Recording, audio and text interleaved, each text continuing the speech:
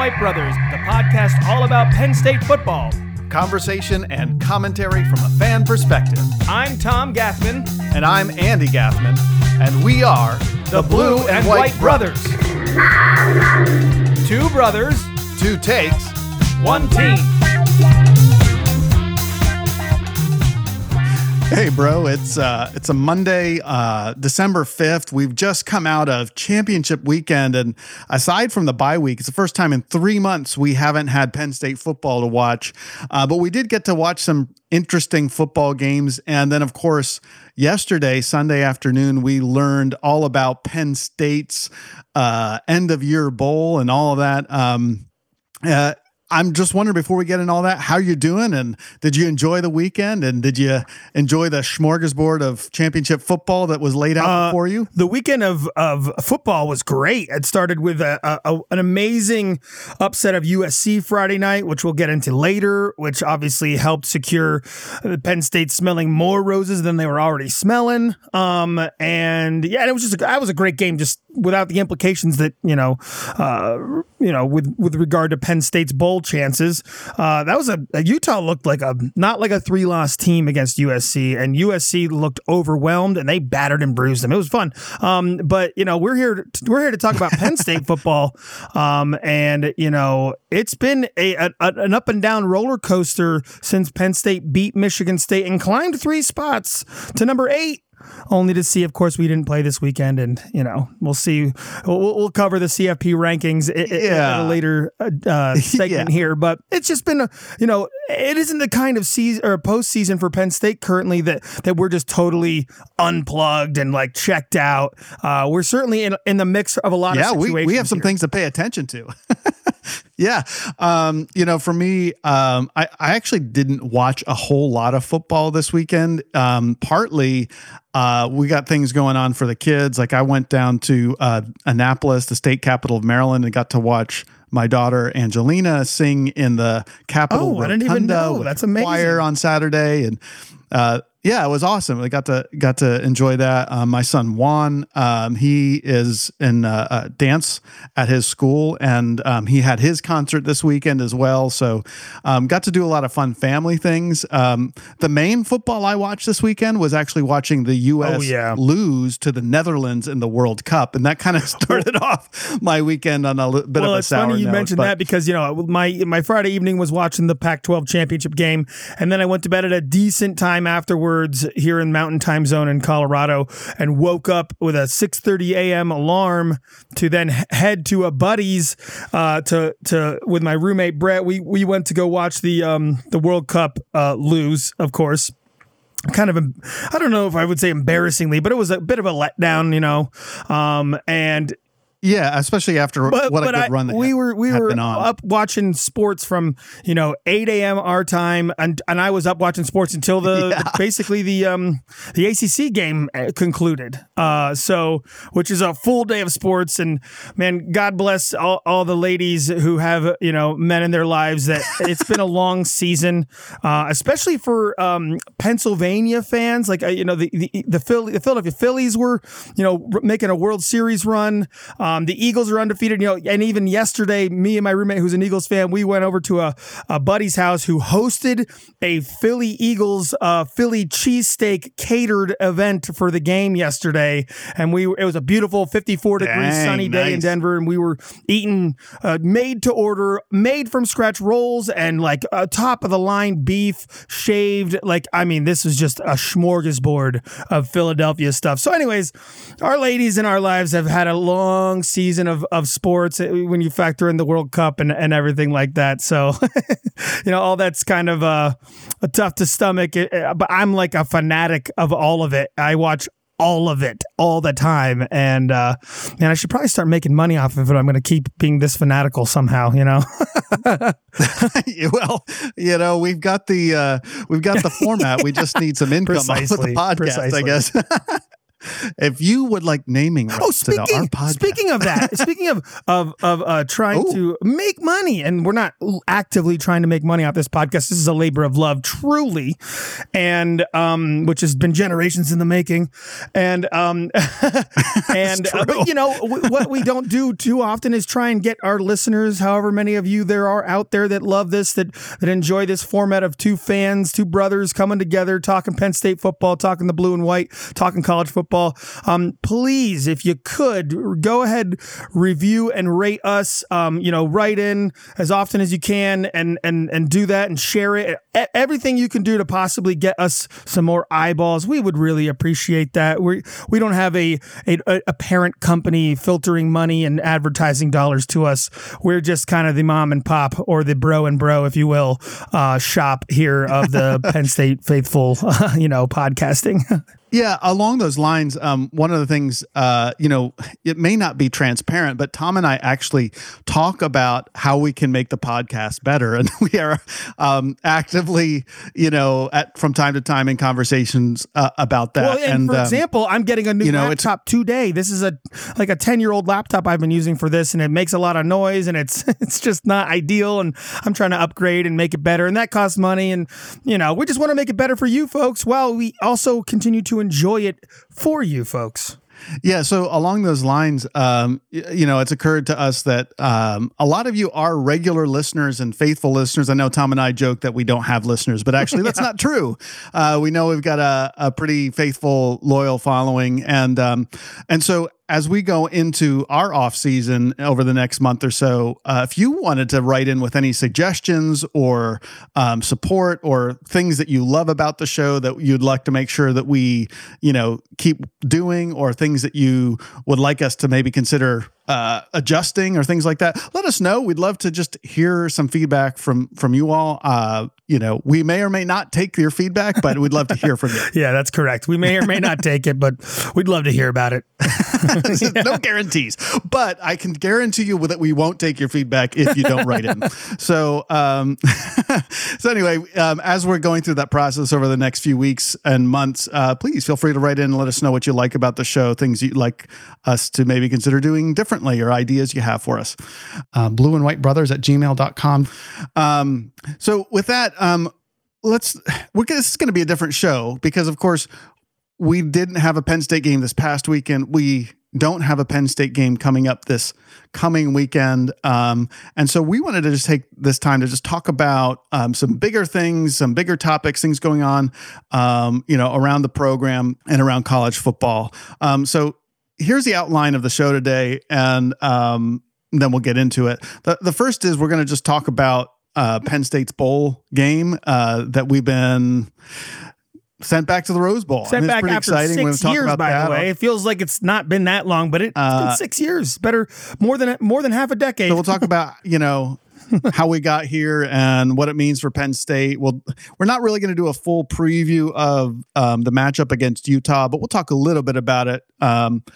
We're going to talk about the rest of the championship week game results, talk a little bit about that, our impressions, talk about the college football rankings and sort of our impressions of the committee's work and sort of what that means.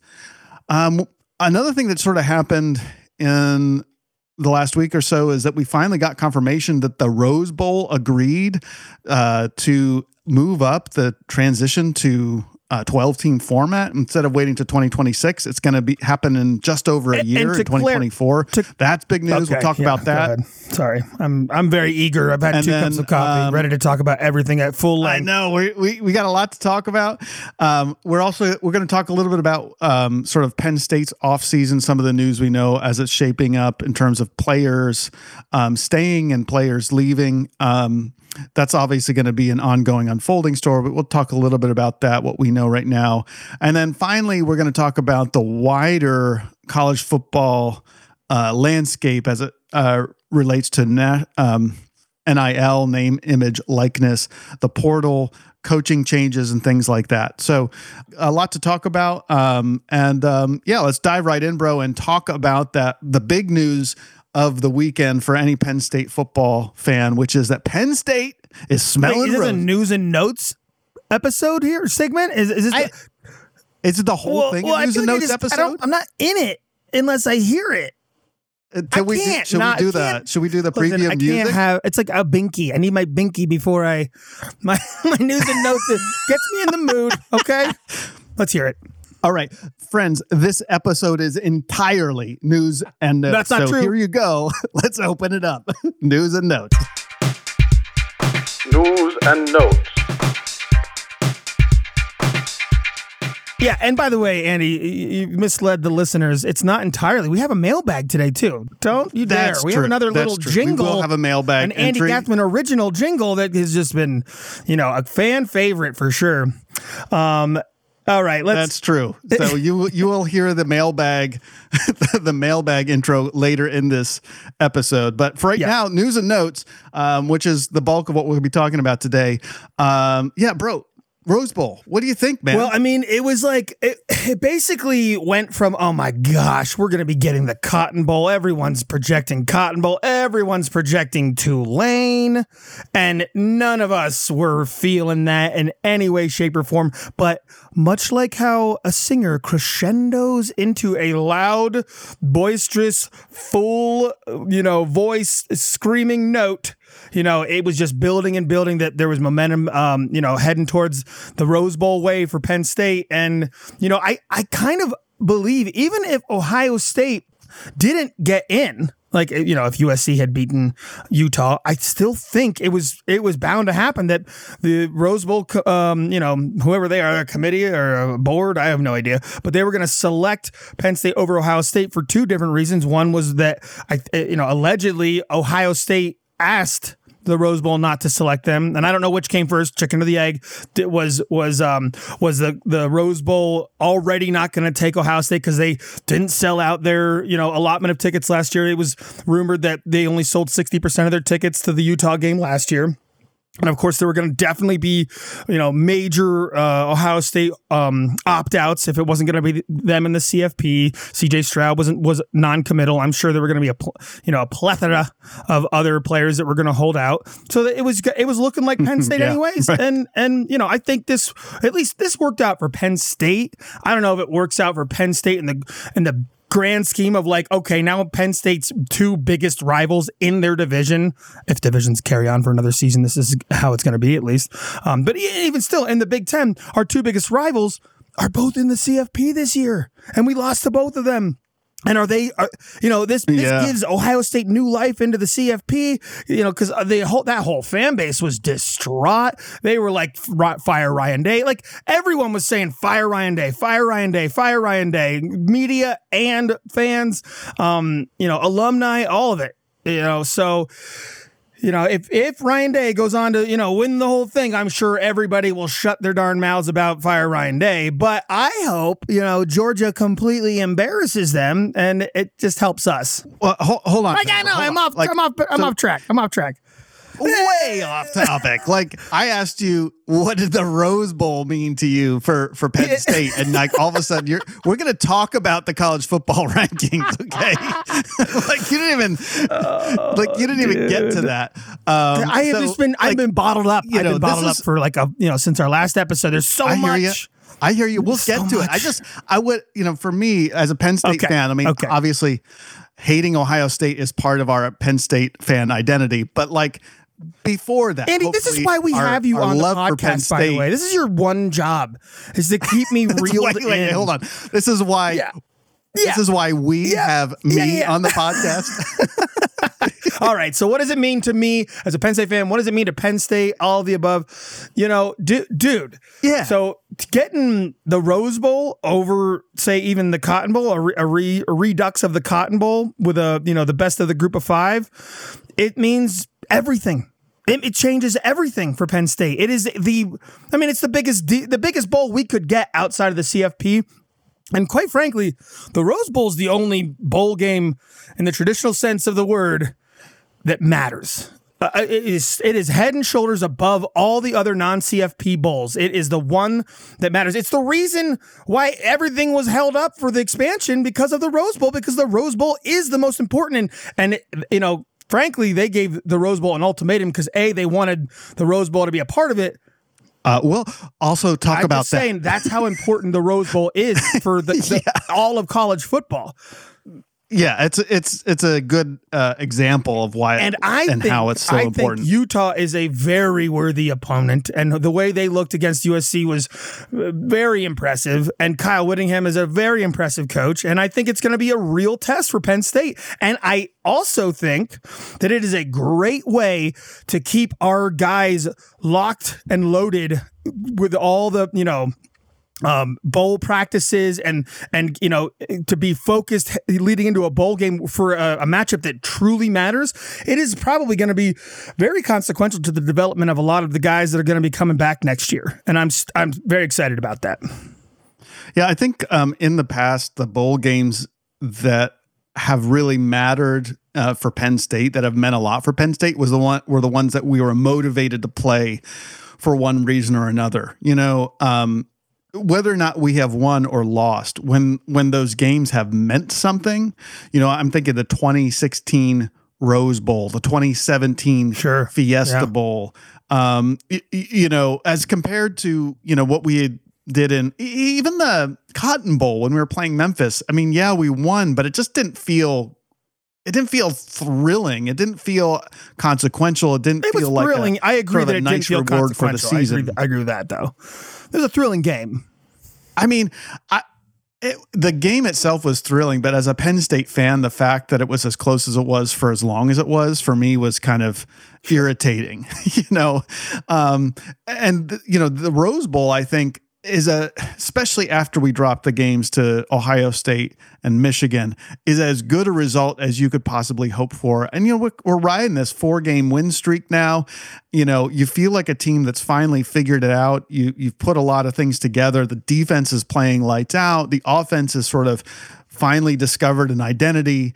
And it feels like a great result and a chance to show, we need a signature win. It's a chance to show that, like, hey, if we go on to beat Utah, which is a big if, by the way, that's a team that really handled the number 4 team in the country at the time in USC, So it says something to go ahead and beat a team like Utah as opposed to, say, beating a team like Memphis or even Arkansas a couple years ago. Let's put it this way. Kyle Whittingham,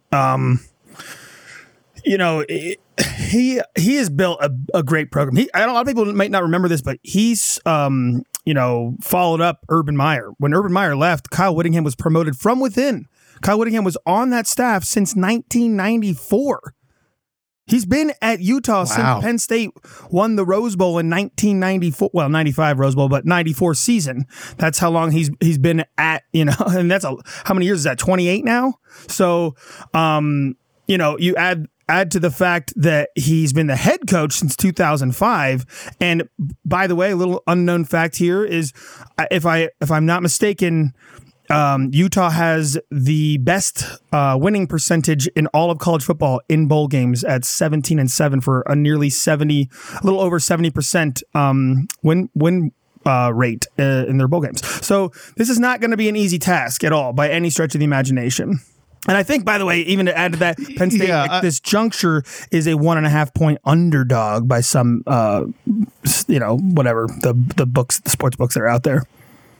Well, that's interesting though. I mean, it shows us a closely matched game, which is also kind of what you look for in a exhibition bowl game. Like, you don't want to have a team that's like, oh, let's match them up with someone who's obviously going to win. Yeah.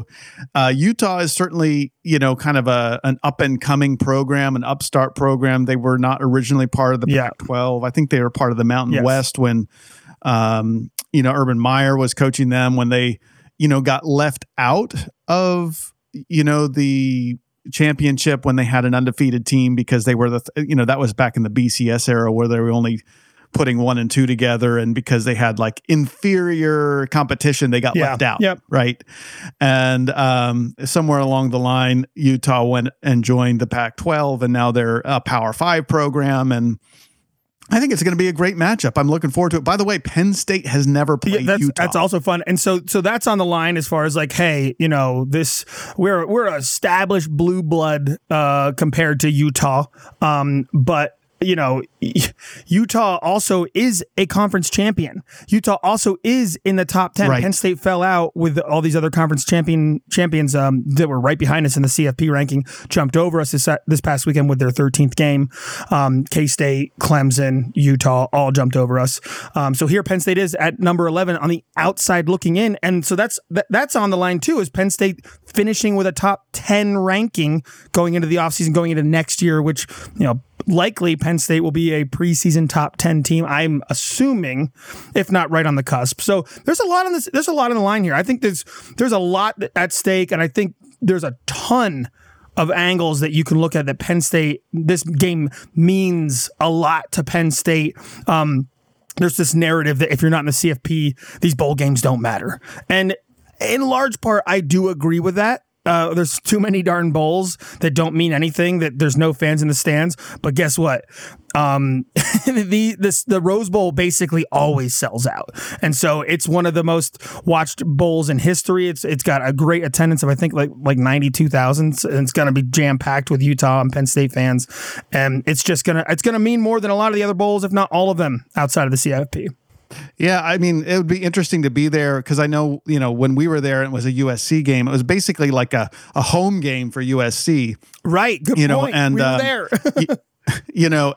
And Utah, I mean, although it's a lot closer to Pasadena, California than Penn State is, nonetheless, you really have to get on an airplane or drive through the night to get there from Salt Lake City. And is Salt Lake City, is that where Utah is at their home base? It is. But yeah, Utah State is up in Logan, and BYU is down in I even rode my bike through it this year. I forget the name of the town that BYU is in, but it's south.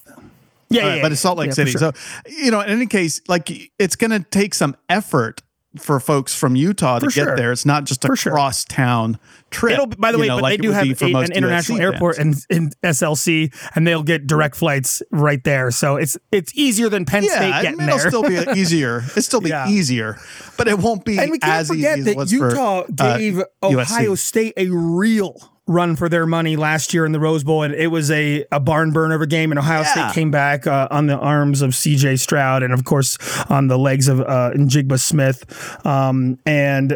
So... Yeah, I mean, Utah had that have them. Win, wrapped up, and it was only miraculous comeback on the part of the Ohio State offense. So, I was thinking about that too. And of course, last year, Ohio State had a very, very bad defense. And so it'll be interesting to see this year's Penn State defense go up against, a very physical running game by the Utah Utes and see how we... Cam Rising, their quarterback, had a great game last year in the Rose Bowl, and he had a great game this past weekend. I threw for over 300 yards and multi-touchdowns. I don't think he had any interceptions offhand. And we'll break Utah down more and discuss their bowl game probably in our pre-bowl Utah look ahead. But this quarterback's not to be taken lightly. But I think it'll be a good test for our defense to go up against a pretty good offense. But I think our defense is better than USC's defense. So I don't think I don't think Utah will, be getting chunks of yardage the same way they did against frankly, a middling, if not bad USC defense. Yeah. Before we leave this topic and, the matchup, I think, like we've been talking about, presents a lot of exciting opportunities, and I'm looking forward to getting into sort of breaking down Utah a little bit and figuring out what we really have in store for us. Because, different styles, different conferences, different parts of the country, it's going to be interesting to envision what that matchup will look like. And I want to get some more information and look forward to sharing that with everyone. But, I just want to go back to the beginning of this season for Penn State. When the season was brand new, when we hadn't played a single snap of football yet, and we didn't know what kind of team we were going to get after coming off a very disappointing 7-5 program in 2021, a really kind of subpar bowl effort against Arkansas. A lot of turnover, very zero run game to speak of for 2 years in a row. And we were talking about what kind of season do we expect? What's our win-loss going to look like? And there are a lot of people who are pegging Penn State as an 8-4 team, including me, by the way. And very few people, I think, were looking at either a 10-win program or New Year's Six program. And so I think, in spite of the fact that we dropped our only 2 games against ranked opponents, the fact that this is sort of where this season has resulted based on where we came from, a year ago, it's really super exciting. And I think it's a tremendous shot in the arm. We're asking all sorts of questions about Mike Yurcich, all sorts of questions about James Franklin, all sorts of questions about, our defensive coordination situation at all. That we had no idea what that was going to look like after Brent Pry left. And, it's really shown the dramatic improvement and development of this team. And, if you sort of chart the growth of the team from 2020 through 2021 and now 2022, that's an upward trajectory on that growth curve for the team. And it really bodes well. And I'm excited for this Rose Bowl, both for like the reward of the growth of the team, but also a chance to show what we might be able to expect going into next season. Well, think about it, Andy. We got, Olu Fashanu, for a top 5, top 10 pick coming back. We didn't see him having the kind of year that he had, and we didn't see the rest of the offensive line having the progressions that they've had. And potentially, if we hear from Bryce Effner and Juice Scruggs, those 2 could be coming back for their COVID eligibility. And then we have Abdul Carter, who's potentially the freshman of the year in all of college football. He's going to be a true sophomore next year. We have these 2 running backs coming back, true sophomores next year. One of them being the Big Ten freshman of the year in Nicholas Singleton. We have, Drew Aller, potentially going to be a stud. I hope. We all hope. We all think. So we have yeah. Next year is a building block still, I think, in the progression of these young kids' careers.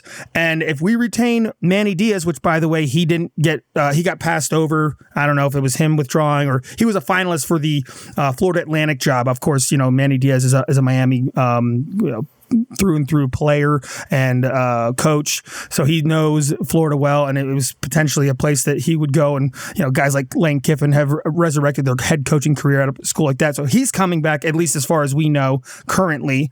And there's just a lot of continuity building, and then just with the balance of power here with in the Big Ten could be shifting, could be, and it might be the right time for Penn State to be striking the iron with these players, these high caliber players. It's just an exciting proposition to see that young players have been this good and coming off of such a bad couple of seasons. And like you said, we do make a New Year's Six. We have the potential to be a top 10 team going into the offseason. It's just there's getting into the Rose Bowl. These are good vibes, and I really just. You really want to see the team, the players, the coaches close out the this year on a hot note, both on the field, of course, in the Rose Bowl against the great opponent, but also in the portal, with recruiting. There's just a lot of room for more to be happening, and the snowball gaining size and speed on its way down. Is Penn State rolling downhill? In the good sense of the phrase. Yeah, picking up momentum, and finally, after a couple of years of real frustration from a fan perspective, and I'm sure certainly from within the team perspective, it seems like the vibes and the momentum are all going in the right direction, and that's really fun. And I think in that sense, the Rose Bowl is an opportunity both to be a reward for an unexpectedly good season, as well as a catalyst for whatever might be coming. So that's super exciting. Let's shift gears a little bit now and talk about the rest of that championship week. You know, we talked about the result of the Pac-12 championship, in which number 11 at the time, Utah, put up 47 points against number 4 USC, who they held to 24 points, 47-24. That's not just a win. That's a shellacking, really. And it left Utah as the Pac-12 winner, sent USC packing to a alternate, New Year's Six Bowl. Anything else you want to just say about that game? We talked a little bit about maybe what it showed for Utah, but just the game in general. And I got lots of thoughts about it. Yeah, what do you want to say about it? USC's defense wanted no part of tackling in that game. And, early on, Right. Penn State's defense kind of was like subpar this season in tackling. They kind of righted that ship and got the ball rolling in the right direction. I think we won't see our defense handling Utah in the same way. But also, Utah's defense battered Caleb Williams early and often. Caleb Williams was kind of off to a hot start, especially using his legs in the first quarter. I think they were up 17-3 at one point, so it looked like USC was going to be rolling. Yeah. But Utah was like, and I did too. I even said, "Oh, this is about to be a blowout. USC is going to murder them." But Utah stayed the course, did not panic at all. Played sound, crisp football. And then getting after Caleb Williams in the pocket and hitting him hard when he was running, played a critical role. And he was basically limping the whole second half. He was clearly affected by getting hit hard. So. And that, by the way, he's a true sophomore. He's coming back for his junior year. I'm sure, we'll see him again play. He was a Heisman frontrunner going into that game. And Utah maybe single-handedly removed him from consideration for the Heisman. Maybe C.J. Stroud gets it back. I have no idea. But Utah basically changed single-handedly the landscape of the Heisman in the game. So that's basically what I take away from that game is just that Utah's a bunch of fighters, and they play sound football for four-quarter football too, mind you, four-quarter football. Yeah. That beware, Penn State.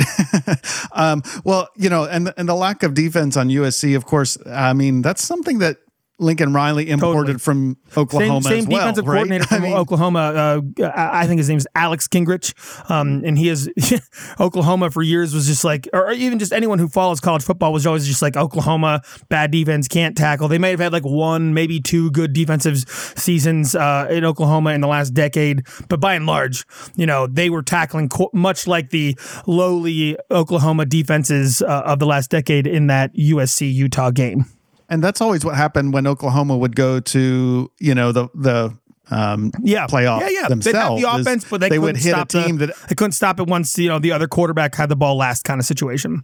Well, and the other thing is once they actually played a team with some actual defense, they got slowed down for the first time all season. That seems like what happened with Utah. So interesting game. And of course, probably the most consequential game of the weekend in terms of reshaping the playoff because USC was out and it meant the next team sitting at number 5 in Ohio State was in, and that of course had major implications for Penn State.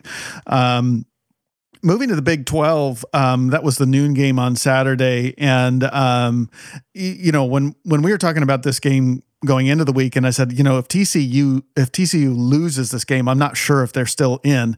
And as it turns out, it was okay for them to lose a game. It was an overtime loss, so it was a very close loss. Well, I think that played a role was the overtime loss. I mean, if they had gotten blown out 50-30, the way Georgia beat LSU, which we'll talk about, that might have been a different situation. Yeah. Similar to like basically half the games that TCU played they were like all season. This was another one that they were behind, and TCU's quarterback was at Max Duggan. Yep.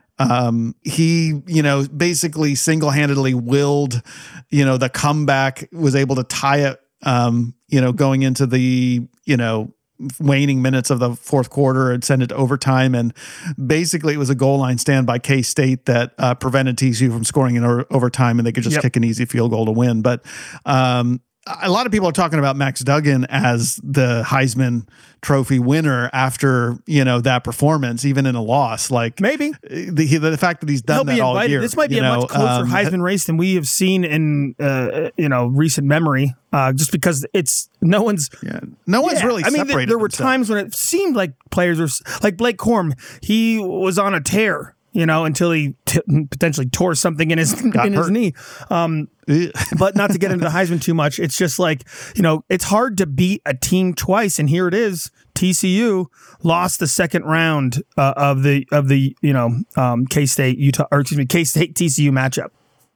Here's a question for you. Outside of the Pac-12, because of our obvious rooting interests, which of the games, which of the championship games were you most intrigued by? Which of them were you most interested in? And it's this one. Felt like would be the outside most interesting. Outside of the Pac-12, 100%. It was also the first one you were going to watch on Saturday too. So everyone's eyeballs were on it.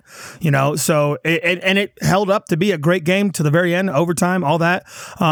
And K-State playing with backup quarterback that was, K-State's been playing with, I think, multiple backup quarterbacks since, is it Taylor Martinez went down, which I forget. There's been a couple different Martinez quarterbacks, and now my brain forgets which. I think it was Taylor Martinez, the former Nebraska quarterback that was in his final year of eligibility this year at K-State after the transfer, and he went down earlier this season with injury. So K-State put together this run to an unlikely Big 12 championship with backup quarterbacks and winning it against somebody they already lost to, undefeated TCU.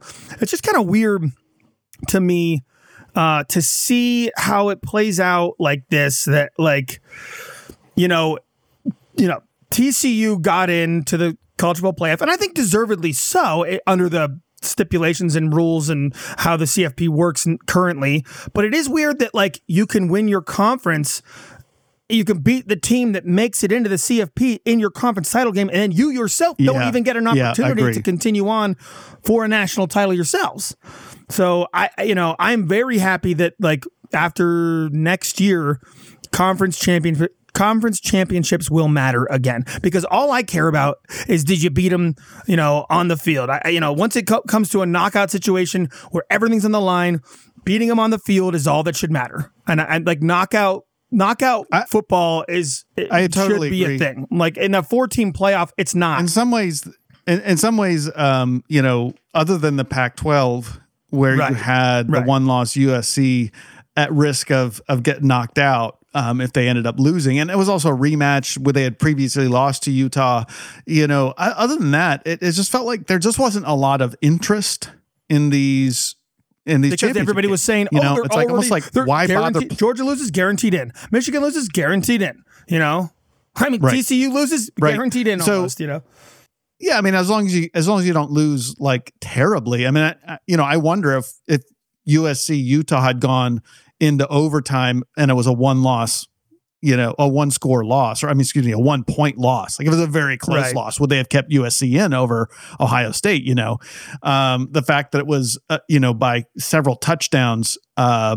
I wonder if that's a big part of why USC got bumped out, not just the loss, but the score in the loss. But I think looking at the SEC, ACC, Big Ten, and I watched parts of each of those games, and they were competitive at times. But you look at the final score, you look at the ranking of the teams going in when they played. There was just very lopsided.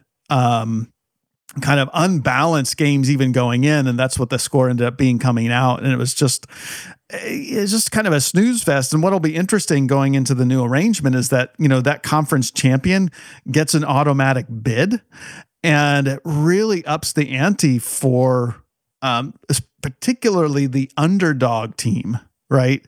To go in and have an opportunity to secure, a seat at the table.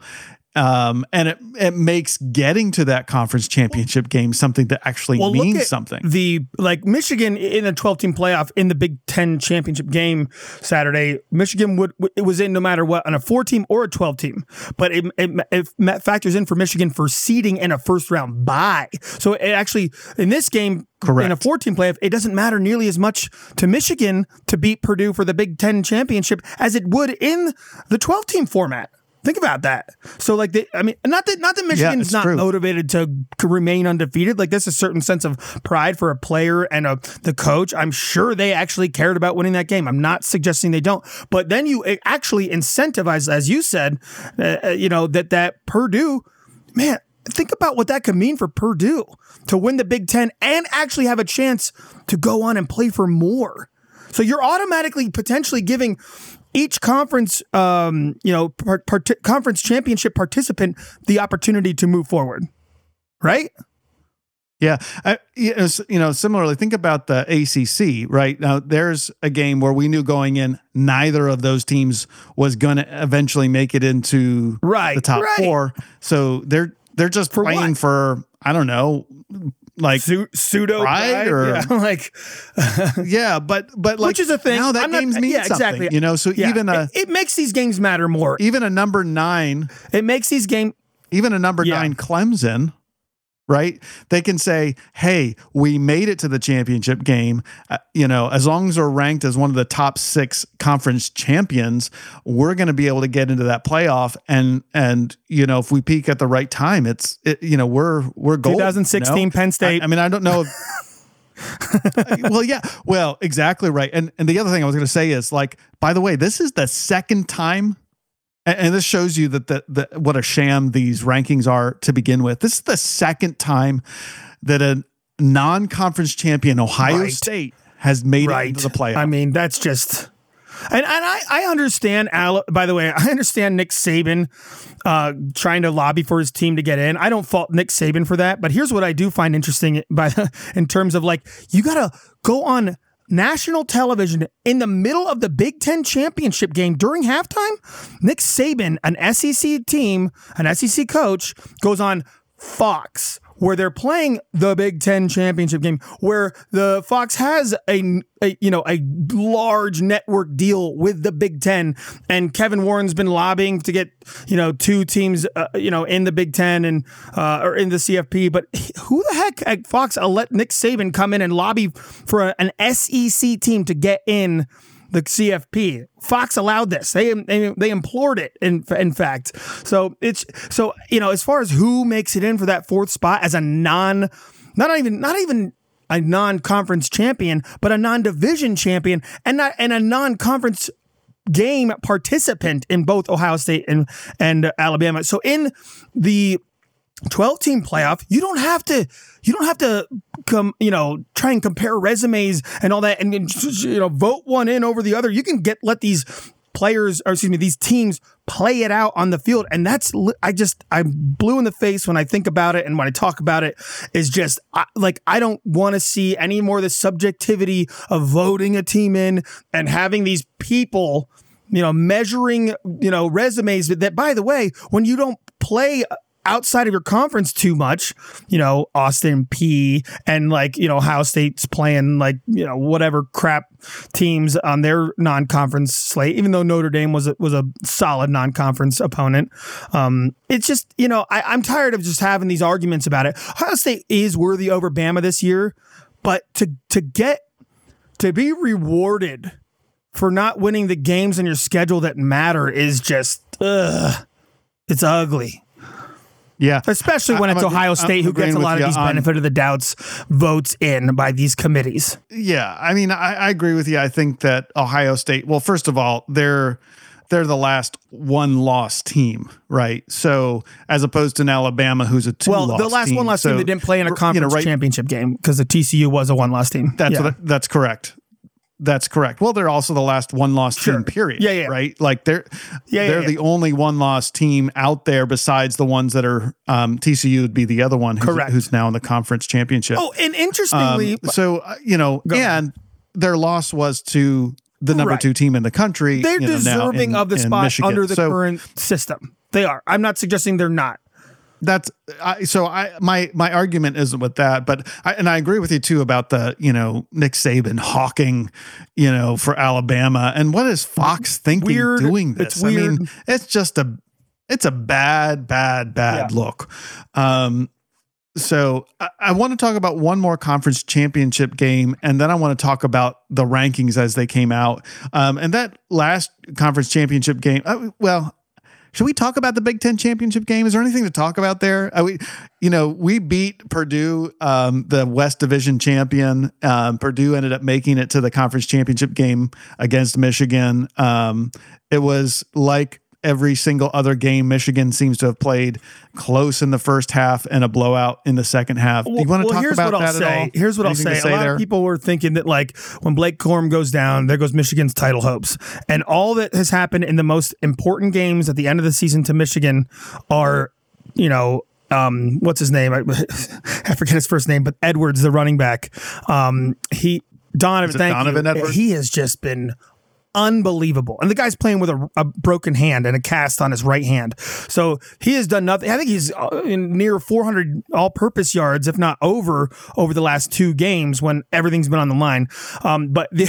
So Michigan looks like they can still compete at a national championship level with Donovan Edwards. However, one thing that I thought was really cool about that game was that I don't even know who number 45 for Purdue is, some running back or fullback hybrid. They did a fake flea flicker that ended up working for like a first down. He handed the ball off to the running back. Aiden O'Connell handed the ball off to the running back, and the running back, ran forward and then looked back like he was going to do, as you always see with a flea flicker. You toss it back to the quarterback, and he did the full toss back motion, but kept it and turned around and faked everyone out and ran straight up the gut for a first down. I forget how many yards he gained, but it's the first time I'd ever seen a fake flea flicker. And I'm like, that's brilliant. That's amazing. Like, if you're ever going to pull off a flea flicker or a fake flea flicker or either, a title game is the place to be doing it. And that was a cool play. And, but ultimately Purdue basically just didn't have the dogs.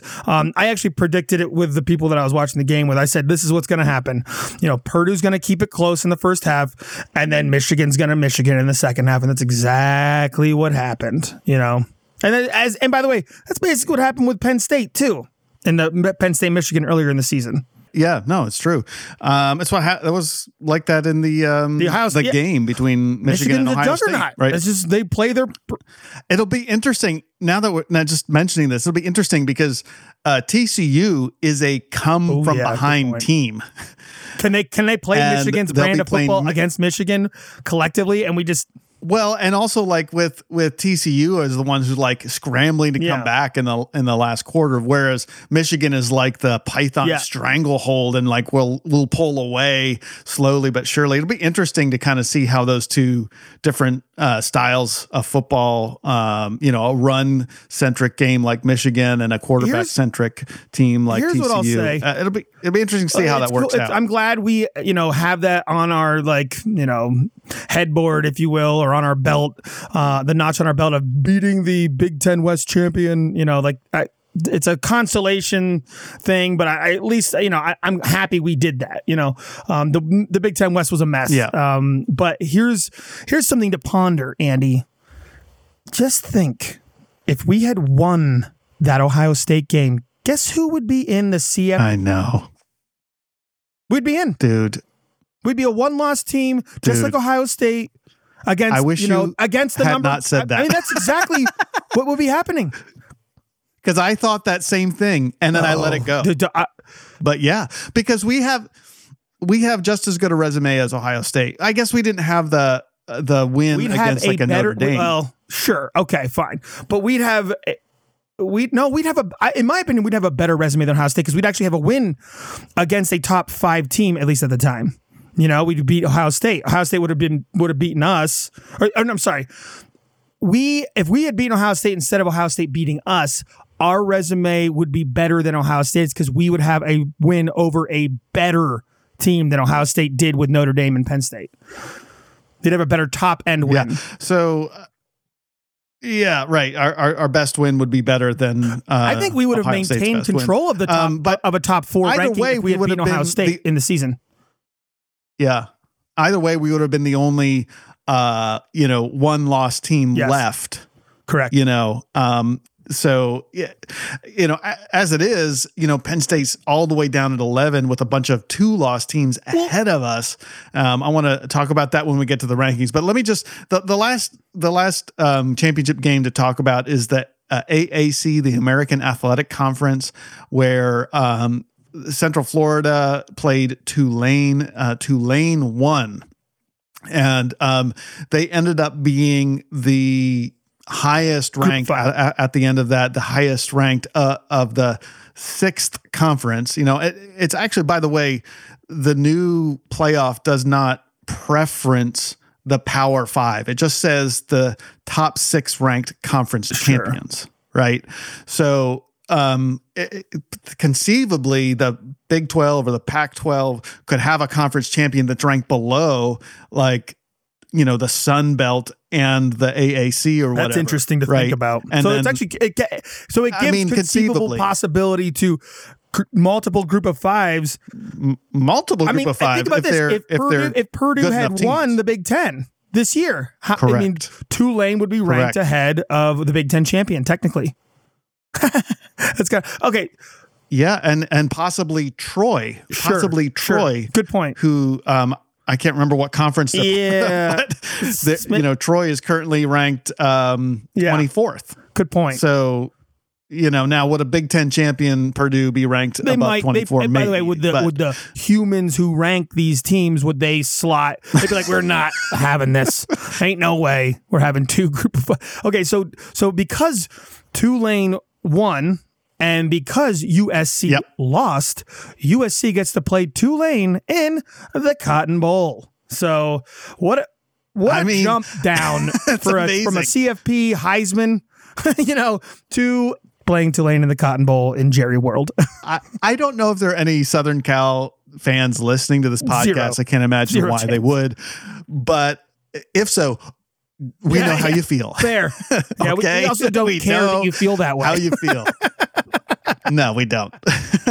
What goes around comes around. No, but anyway, so let's just talk a little bit about the rankings as they exist, and these are obviously the second to last rankings. The final rankings will come after the championship games, but I think everyone in the world by now knows the top 4 are Georgia, Michigan, TCU, and Ohio State in that order. That means Michigan, TCU will meet up, and then Georgia and Ohio State will meet up. But after those 4, that's what I find fascinating. Okay, so first of all, you got Alabama and Tennessee, 2 SEC programs that did not play in the championship, that have 2 losses.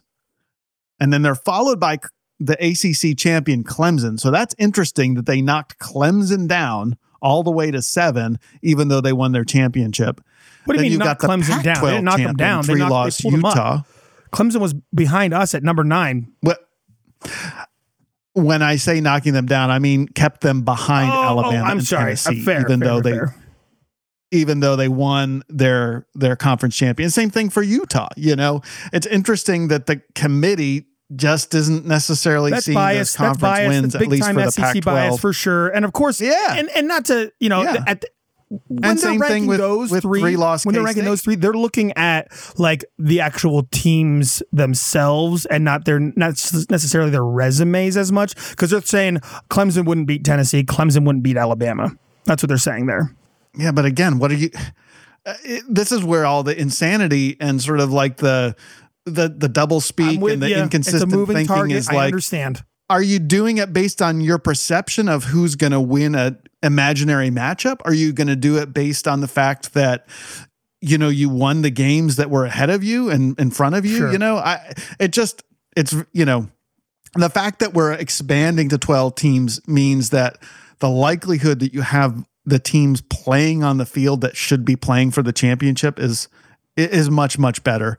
And by the way, I heard somewhere in the, talk about this expansion, and maybe we'll talk a little bit about more of this when we talk about sort of, the fact that it's a done deal now for expanding. But one of the things I've heard is like most NCAA sports have at a minimum 10% of the teams in their bracket making it into the playoff. And by having a 12-team playoff, that's exactly the number that the FBS has reached, because we've got about 127 teams in the FBS right now. And so 10%, that's, just over 12 teams. So, to me, this is a huge step in the right direction, as opposed to the incremental step of just having 4 But anyway, going on through the rankings, after Kansas State at number 9, you've got the Pac-12 loser USC at 10.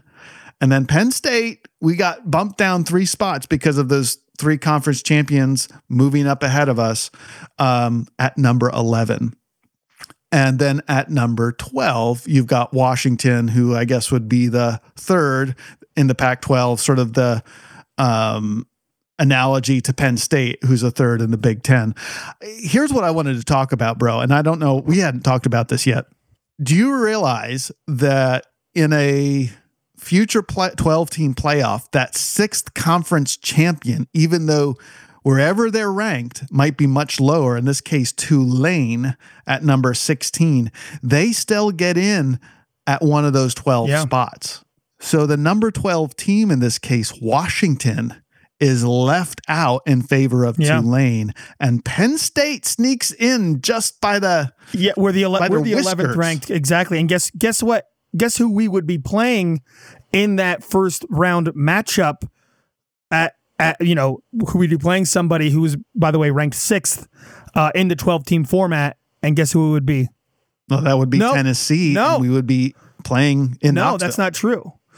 Just released 7 hours ago today from Sporting News, they outlined the 12-team format with the current CFP rankings. We'd be playing at the Horseshoe in the first round. That's what I have here in front of me. Oh, that's right, because the conference champion, the top 4 conference champions get the bye. You get Georgia 1, Michigan 2, Clemson 3, Utah 4. All right, the highest ranked conference champions. All right, and then so you get Penn State, the rematch at the Horseshoe. Oh, that sucks, dude. That's the worst. So then we would go on to play Clemson at Clemson, I believe is how that works. If we ended up beating Ohio State. And Alabama would play number 7th seeded Alabama would play 10th seeded USC.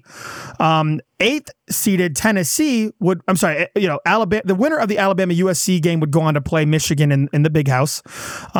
Tennessee, K-State, 8th and 9th seeded, would go on to play Georgia, down in UGA. And then TCU, 5th seeded, would go on to play 12th seeded Tulane, and they would go on to play Utah. I like this because you're really making these high-ranked conference champions, making it count for them. You're making it matter for them. You could be. That's just crazy. You could be Ohio State, and be ranked 5th or 4th, ranked 4th in the CFP, but not even get your first round bye. I love it. It's crazy to think about Clemson and Utah, who are currently ranked 7th and 8th, getting that first round bye as the top 4 conference champions. Conference championships matter. That's how wild. you make. That's how you. Yeah, I love it. These conference championship games actual meaning, and I love it. You need to. That's the best way that I can think of right now to give those conference title games meaning, and that's what we've been barking about for since 2016, right? Since seeing Ohio State go in above us. Absolutely. So, absolutely. We would have been we would have had a bye. 100% had a bye, and then we would have had a home game after the bye against I don't know who, but whatever. Anyways, I think just to be clear, I think those quarterfinal games are bowl games. Are you sure about that? At neutral sites. I thought just the final four. Oh no, you are right. You are right. I think you are right. I am very mistaken. I apologize. Those 4 quarterfinal games are neutral site games, and I think right now with the early expansion, in 24 and 25, those are going to be played on the New Year's weekend, New Year's and cluster, for what it's worth, right? And then I'll let you finish your thought. I was going to say, and then the semifinal games will be played like a week later, and then the final. So you're actually adding an additional week onto the end of the season. one of the big talking points is that in 2026 is when sort of the contracts all get renegotiated. We're actually adding 2 weeks, Andy. We're adding 2 weeks. And they're talking about... We're adding 2 weeks because we're adding 2 rounds of football. I don't think we're adding 2 weeks to the end. I think we're adding 1 week to the end, and we're adding a game in the middle. I get what you're saying. I'm just saying we have added 2 rounds as far as the date that things conclude. We've added 2 rounds, but the end of the season is going to extend by a week. I think. I get you. But in 2026, what they're talking about doing is moving the college football start a week earlier. So you finish the regular season the week before Thanksgiving instead of Thanksgiving weekend, and then the championship games are played Thanksgiving weekend. There's a lot of interesting changes happening in college football. And by the way, speaking of a future change that I anticipate happening is I actually do anticipate the second round in a 12-team format. I anticipate sometime in the future, certainly in our lives, I believe that those top 4 seeds going to play home games. Because why wouldn't Georgia, Michigan, Clemson, Utah, why wouldn't those highest ranked conference champions deserve a home game for all their hard work to get to that point? Why would you reward these lower ranked teams with their own home game? And by the way, that's revenue for those teams on top of that. And that's fans getting to see their best, the best teams play in their home stadiums. Georgia deserves that. Michigan deserves that, right? Yeah. And like the other big question is then, with all of these championship games, what happens to those consolation bowls? And how many will there end up being? And, will those mean anything at all? What they should do, Andy, is they should organize the rest of the and we're off script. Not that anyone here knows what our script is, but this is kind of this is a loosely scripted episode. This is more of just let's talk about football. Talk about college football here as it relates to, Penn State and, the future of college football and all that. But basically, in my opinion, and I know my opinion matters a lot, I'm sure a large percentage of the chancellors of college football. The real Hiking Vikings college football opinion matters greatly. Okay, so take the rest of the bowls that exist as they are. What you should do is you should organize another not losers bracket, but like a playoff, another bracket where it's like. Where there is I don't know if you'll get people opting out because it doesn't matter, but wouldn't that be kind of cool if at least maybe a cluster of a few bowls or let's have our own little here's what we'll call this the such and such poinsettia championship bracket. I'm just throwing words out there, but the Tostitos championship bracket. The toast, you know what I mean? I don't know, where it's just the Tostitos Bowl hosts, 4 teams. Yeah, kind of like an invitational tournament. Why not? And especially interesting. If you had the top, maybe the next top teams, the next top 12 teams, maybe you group them into their own little tournament so that I think it'd just be fun. At least it would make those bowl games a little more relevant. And I don't know if it would stop the opt-out situation. Certainly a larger, college football championship tournament curbs the overwhelming amount of opt-outs that are increasing year to year. CJ Stroud's not going to sit out the this 4-team playoff this year, is he? He was going to sit out the Rose Bowl though, right? I think he probably will. So I'm just saying maybe that's a way to create relevancy within the remaining bowls that aren't part of this 12-team playoff. I don't know. Call me crazy. Well, and like we said before, the big news this week is that the Rose Bowl, after holding out for a very long time, they agreed to expand early. And I guess no other choice. All of the stakeholders had to unanimously agree to make the change in 2024. Otherwise, it would have waited until the new TV contracts came out in 2026. So the Rose Bowl was the lone stakeholder who held out. And finally this week, they said, yeah, we will give our consent. The Rose Bowl is kind of going into unknown territory where they may not get their New Year's Day guaranteed window. And that was what they were hoping to try to leverage. But as it turns out, they really didn't have any leverage in the end, and they finally just said, no, whatever happens, we want to be part of the new playoff. So, like they just had no choice. It's big news though, because 2 years sooner than it would have, this change is going to be, happening. And so for a team like Penn State, instead of waiting until 2026, as soon as 2024, assuming we, don't win our conference championship, assuming we're not in the Final Four, at the end of the season, which has been a very hard thing for us to do, even when we've had great seasons. This makes the bar a lot lower, a lot sooner. And so in 24 and 25, you're going to have 8 additional teams who otherwise would not have been able to be participants. And that means Drew Aller, Nicholas Singleton, Katron Allen, Abdul Carter, and others that are going to be on the Penn State roster come 2024.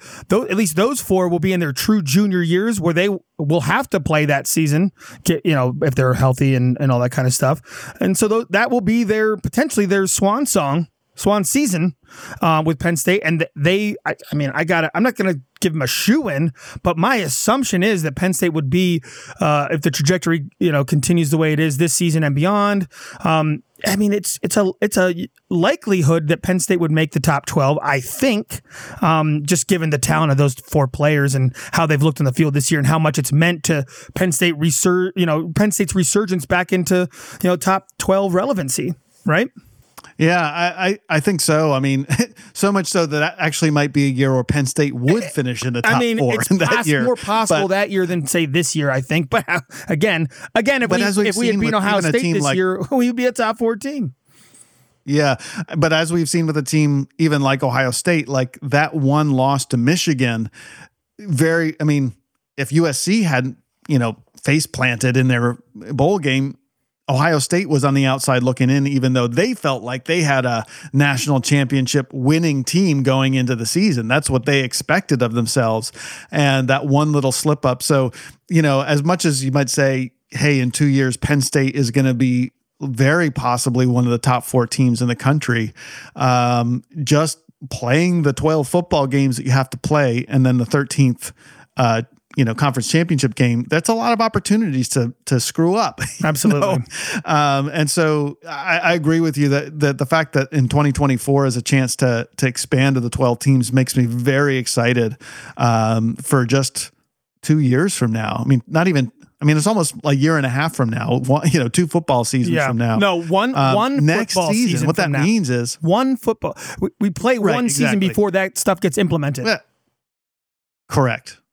That's exactly what I was going to say. We only have one more season of football to play before the 12-team tournament is underway. And, it's not to say that Penn State couldn't have a shot next year if everything goes, on the trajectory we are this year. It's, there's a good chance for Penn State to have potentially their first appearance next year. We'll, of course, preview that in the weeks ahead. But it's just really exciting. This does a lot for college football, a lot of positive things, and finally takes the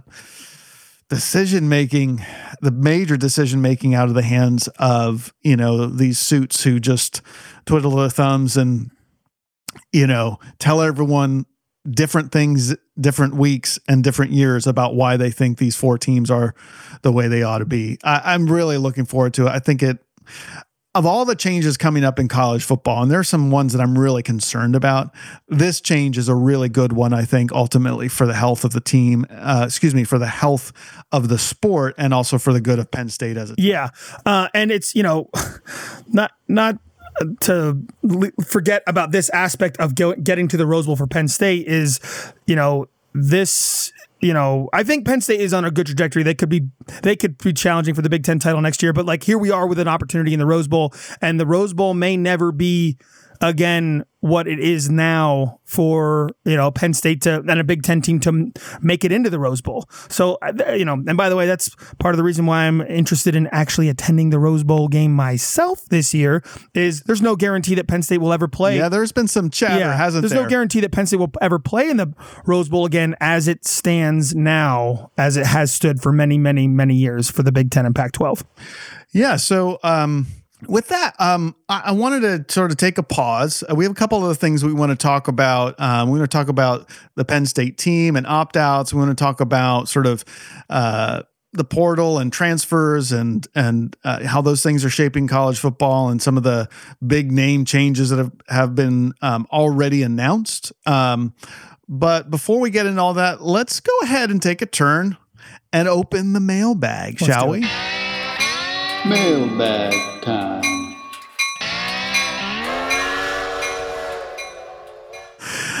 Oh man, I really appreciate everyone who's written in this year. We've got a lot of great contributions, and to today, this first one is from Sue Rapine, second time right in. Thank you, Sue, for Welcome writing back. Sue. This is not so much. That's not so much of a question here as a comment, but I think it's worth bringing up. And the subject of her email is Abdul Carter versus Micah Parsons. And she says, "Hey guys, just listening to your recent podcast about Abdul Carter." This was last week's podcast. She says, "I heard recently that he has had as many as 6.5 sacks in his first season. It took Parsons 2 seasons to get that. Pretty amazing." Yeah.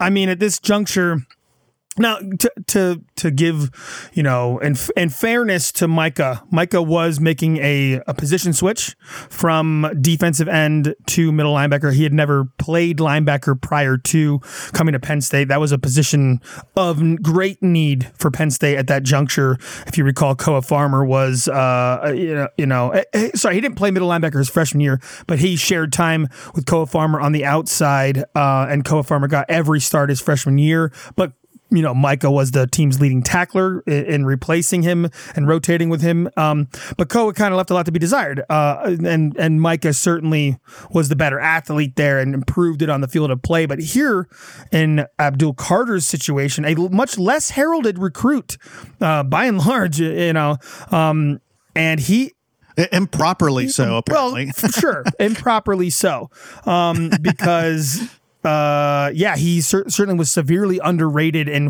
what he was going to be able to do for not just Penn State, but like what he could just do, skill wise from the position. This guy is a torpedo, in the linebacking core for us. And he's not just an edge rusher. He's not just an interior blitzer. This guy covers the field very well. And he had, I think, 10.5 tackles for a loss, 6.5 sacks, and the guy didn't even start. He wasn't even starting for us right away. And if you recall, he didn't even play the whole Purdue game because he got kicked out on his first tackle of his entire college career. So there is a lot to be hilarious. Excited about for Abdul Carter's a bogus call, by the way. Oh, yeah, agreed. It was a very, I think subjective call that did not go the way that we thought it could have gone. But I mean, and Micah showed up in, I think for spring practice, he graduated early. So he was there in winter workouts, excuse me.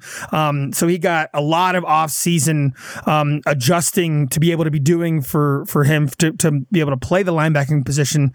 But Abdul Carter didn't show up till right before the season started, and he was doing that stuff right out of the gate. So he's very smart. He's got a high football IQ from what everyone's saying and from what we're seeing on the field.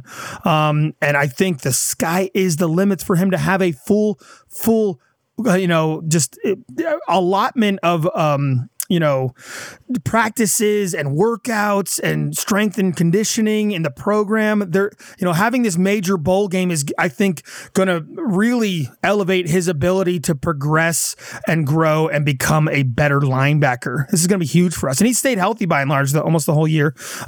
So he could go on to be a better, Penn State linebacker than Micah was. I'm not saying he's going to be a better NFL linebacker than Micah is, because Micah is just doing stuff in the NFL that, we haven't seen since the Lawrence Taylor era. Yeah. I think, everything you're saying about Abdul Carter is true. And I'm on the bandwagon, man. How can I not be? I'm really looking forward to seeing how he develops and the things he continues to do, the things he continues to do for Penn State. There are a couple of things. It's always hard to compare people of different eras, first of all, and a lot of times who's the best such and such, in all of history at Penn State or in college football or in the NFL. It's just hard, like different eras of football, different eras of sports, different eras, different coaching regimes. It's just very hard to compare. I think one of the things that there's a difference between Abdul Carter and Micah Parsons beyond what you mentioned is that Micah was switching positions when he came into college. He is also under a different defensive coordinator. And Brent Pry was definitely a guy who relied a lot less on the chaos and blitzing and things like that. Manny Diaz has just been like, let's throw everything at him in the kitchen sink all the time, every day. And so, it'd be interesting to imagine what Micah Parsons would have done in a Manny Diaz defense, and would he have been used differently, and would he have had, the opportunities to have more sacks under Manny Diaz compared to Brent Pry. I think the other thing I'll say is that, and we've talked about this on the podcast before, but Micah Parsons opting out in 2020, and that's not to say that for Micah was the wrong choice or we should, hold grudges or anything.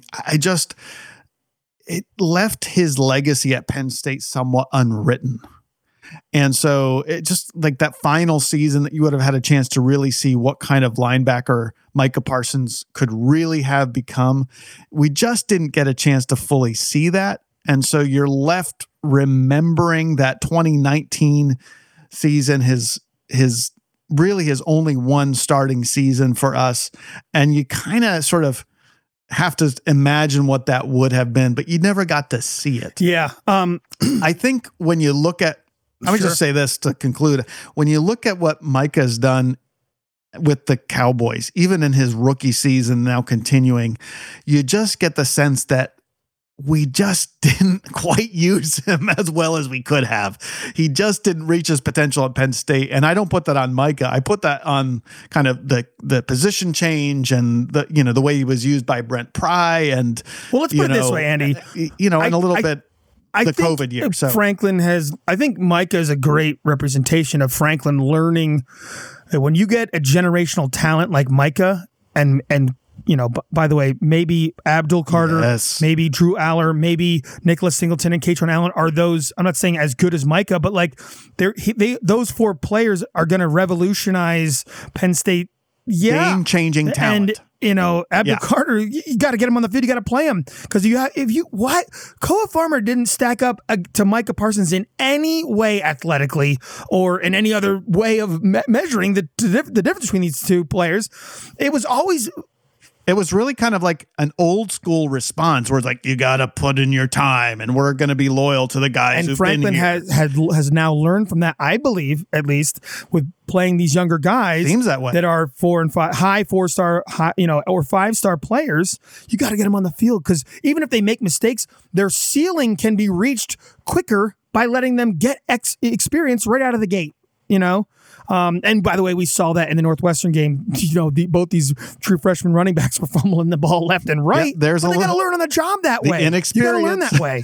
Comes back to bite you. And these two kids, combined for over 2,000 yards and over 22 touchdowns, and that will pay dividends when more is on the line next year as they are, thrusted into an even bigger responsibilities and higher expectations. So, yeah. Yeah, and not to beat a dead horse that we beat to death, and I'll beat the horse to death even further than you. After I let you talk, Clifford ended up with a really good final 4 games for Penn State, and in some ways, a lot of the controversy sort of simmered down in those final 4 games. I agree. But Drew Aller presents someone behind Sean Clifford who's got at least as far as we can tell, a much higher ceiling. And, why don't you take the opportunity to go through those growing pains to get him the experience and to put your team in a position to... Now, look, would we be going to the Rose Bowl if Drew Aller had dropped another 1 or 2 games by mistakes caused by inexperience? Maybe not. Maybe it was the exact right choice that they made, and they got a lot of experience for Drew Aller. But... what does next season look like if this is Drew Aller's second season as an experienced starter as opposed to his first season. So anyway, all that to say, I think you're right. Franklin did learn a big lesson through, Micah Parsons and not using him quite as well as he could have. And to close out the Micah Parsons conversation, let's just put it this way. He went, I think, number 12 overall to the Cowboys. A lot of people are saying, in retrospect, that if they were to redraft the players from that season, from that draft, then Micah would go number 1 overall. So, that's just to close that out. It's just you got to play your talent. That's the end of that conversation, in my opinion. You got to play the talented player, right? All right. Our second mailbag write-in is he introduces himself as a longtime listener, first-time writer. This is Joel Bettner, by the way. He says, I'm stoked that our Nittany Lions are Rose Bowl bound against a really good Utah team. During my time listening to the show, I've heard a lot of gripes over quarterback performances. Yes, he's picked up on that. And the desire to see Aller start games, which brings me to my question. Would you rather, bro, have the Cincy Kid take every snap of the Rose Bowl with all his known pros and cons, or take a risk and have the more unknown Aller take every snap at the Rose Bowl? Which is funny because we were just talking about Clifford and this very thing. As it pertains to the Rose Bowl coming up, bro, what would you say? Which would you rather? Well, I have two kind of trains of thought here about that question. One is, the one I'm going to go with is Sean Clifford deserves every snap in the Rose Bowl, in my opinion. As much as it pains me to say that, as far as like, I would much rather be turning the page for this 5-star kid to really get a chance. To really get a chance to see what he can do against, top level competition. We just know now at this juncture how Franklin, reveres Clifford and how he reveres what he's done for this program on and off the field. And Franklin's not wrong. Clifford, while maybe he is not a complete quarterback in every sense of the word, well, look where we are, and he's been at the helm, and he holds every statistical record book in Penn State quarterback history. He has led us to 2 10-2 regular seasons, and we finished in the top 10 his first year at the helm. Obviously, the program as a whole, going 500 over the last 2 seasons is not entirely because of Sean Clifford. Like, you cannot put that entirely on his shoulders at all. So the fact that he, on the arm and legs of Sean Clifford, we fought back and are 10-2 with a shot at, finishing off the year 11-2 with a top 10 ranking heading into the offseason with a New Year's Six Bowl, a Rose Bowl, shiny, it just, you got to give it to him. He earned it. And, would I like to see Drew Aller in the bowl game? Absolutely. Do I think it's going to be the game that Franklin's feeling good about getting his, it's going to be a hard-fought game. Penn State is certainly not, a shoe-in to win it, or by any stretch of the imagination, given that, Utah is right now a 1.5-point favorite, at least according to some sports books. So I'm just assuming that we won't see Drew Aller in the game. I just don't see it being one of those types of blowouts that we've had the past 4 weeks, or against Ohio or against anyone else, unless, knock on wood, unless Clifford gets injured. I just don't see Aller getting in there. And I would like to see Clifford go out on that kind of a note in his career, with a Rose Bowl victory and a top 10 team. That would be great. It'd be great. Yeah. I mean, similarly, as this is a reward for a Penn State team that's exceeded expectations on the season, it would certainly be a reward for the quarterback who got you there. And I think, again, unless Clifford were injured that we weren't aware of, I wouldn't expect to see Aller getting playing time. But that doesn't mean that Aller won't get, critical, practices, and the whole team's going to be practicing, with a certain mindset. It's a good thing just from the perspective of team development that this is happening. I could see honestly, I could see there being an Aller package maybe that the team puts together where it's like, rather than saying, well, if we end up winning by a lot or losing by a lot, you can play, where it's like, we're going to run a couple of packages that are specific to Drew Aller. We're going to put him out there for a series in the second quarter. We're going to put him out there for a series in the third quarter. And, Sean Clifford knows it's happening. Drew Aller knows it's happening. Similar like where you bring out your gadget plays and things like that, where I could see wanting to get Aller a few snaps for the sake of A, maybe a competitive advantage, but also B, just giving him some experience of taking snaps in a major postseason game. But I agree with you. I mean, do I think it's going to be Sean Clifford? Yes. I think also for me, I would rather see him. This has been a season built on Sean Clifford in all of his glory and all of his consternation. And so that's the right thing to do. And I want to see him, and I want to see him win it. Now, if Sean Clifford goes out and lays an not impossible, and totally possible, would I fault James Franklin for saying, I don't know what's wrong with Sean Clifford today, but he doesn't have it. I'm going to put in my 5-star. I would not fault him for benching him, and I'd probably be calling. Well, I just think this Rose Bowl victory means something. It means more than the Arkansas game last year. I do think you want to win the game. It will mean. I do think you want to win more than beating Arkansas last year, and of course, and Clifford did not look strong in that game at all. So, Clifford's going to want redemption for his bowl game last year, in my opinion.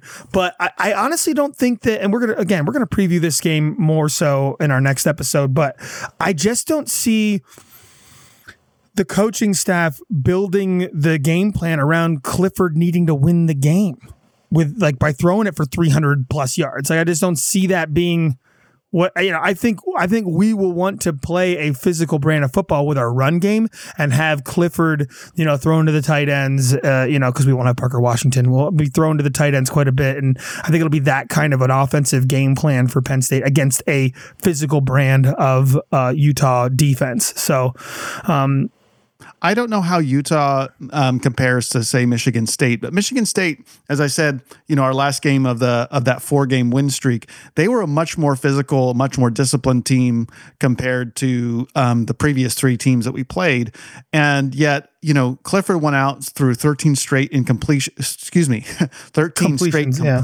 to end the game. The run game wasn't great, but it was good enough, and we managed the game to a win. And I see something like that happening, and I think Sean Clifford can get you there if he's not asked to do too much. I think you're right. I think that you're right. The Michigan State game may be a template for how we want to attack Utah, and beating Michigan State when they fought and kept it close and kind of were threatening in the second half, where then we kind of turned on the gas and played sound football to close out the game and win comfortably. I think that bodes well for at least preparing for this type of Utah team, which a Utah team that is definitely better than Michigan State, definitely better coached, definitely have more continuity. They know who they are. Utah is not going to have any opt-outs, which Kyle Whittingham said, and Franklin also said, aside from Joey Porter Jr. opting out for the draft, he does not anticipate any opt-outs for the Rose Bowl game for Penn State, which, that could change between now and then for both teams. But right now, as it stands, I think both teams are going to be largely healthy with the players they finish the season with, and they'll have their whole complement minus JPJ. And I think that's what's going to make this a great game in general. And I think Clifford will have to play his best game managing, self to go ahead and see the blue and white beat Utah. Yeah. So here's what Joel says. He says, we know the Cincy kid can have an excellent or a horrendous day. So it could go either way with him taking the snaps, but at least we know what we're getting. So fair. With Aller, we haven't seen enough to know what we're getting. So personally, at this point in the season, I'd rather go with the known coin flip. The Cincy flop kid. I'm sorry. I mean, a little different line of reasoning, but it sounds like we're all looking forward to seeing Sean Clifford, play his last game in a Penn State uniform, and hopefully, have a real nice, end to his career. That'll do for mailbag. We have one other topic to talk about before the end of the podcast, and that is related to the fact that the transfer portal opens today. Right. Or I guess I should say has opened already.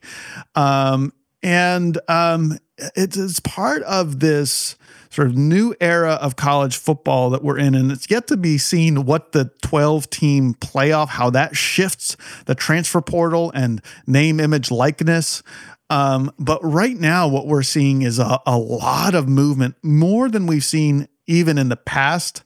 You're seeing coaches having not only to go out and get transfer players, and lure them potentially with NIL money, but also maintain and retain their players and, continue to, with free transfer opportunities and, other coaches being able to offer NIL money to guys that are on your roster.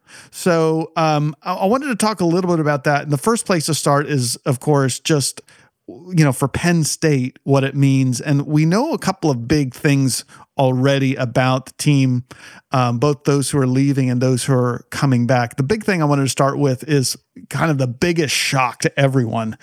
This is maybe a week or so old at this point, but Olu Fashanu, our extremely highly rated left tackle who was injured in the last few games, by everyone across the board, he was expected to leave for the draft and get NFL money. I mean, top 5, and top 10 he announced projections we're talking here. And in some cases, big money. The Chicago Bears have the number 2 overall pick as it stands right now. And if they were to utilize that pick, people were projecting the Bears to be taking him at number 2 if, all things were equal, which they will not be. But that's like, when was the last time Penn State had the second overall pick that was an offensive lineman? I know in 94 we had several linemen taken in the draft. We had at least one in the first round, but I mean, LeVar Arrington went number 2 overall in 99, and he was, that's good grief. I mean, Saquon Barkley went number 2 overall in 2018 draft. So this is the kind of player that, could be going on to the NFL and decided to come back. And mind you, the kid's only 19 years old right now. He turns 20 later this December. But this is going to be Drew Aller's blindside. He's returning. That is unbelievably I think I was freaking out for an entire 48 hours about it, basically.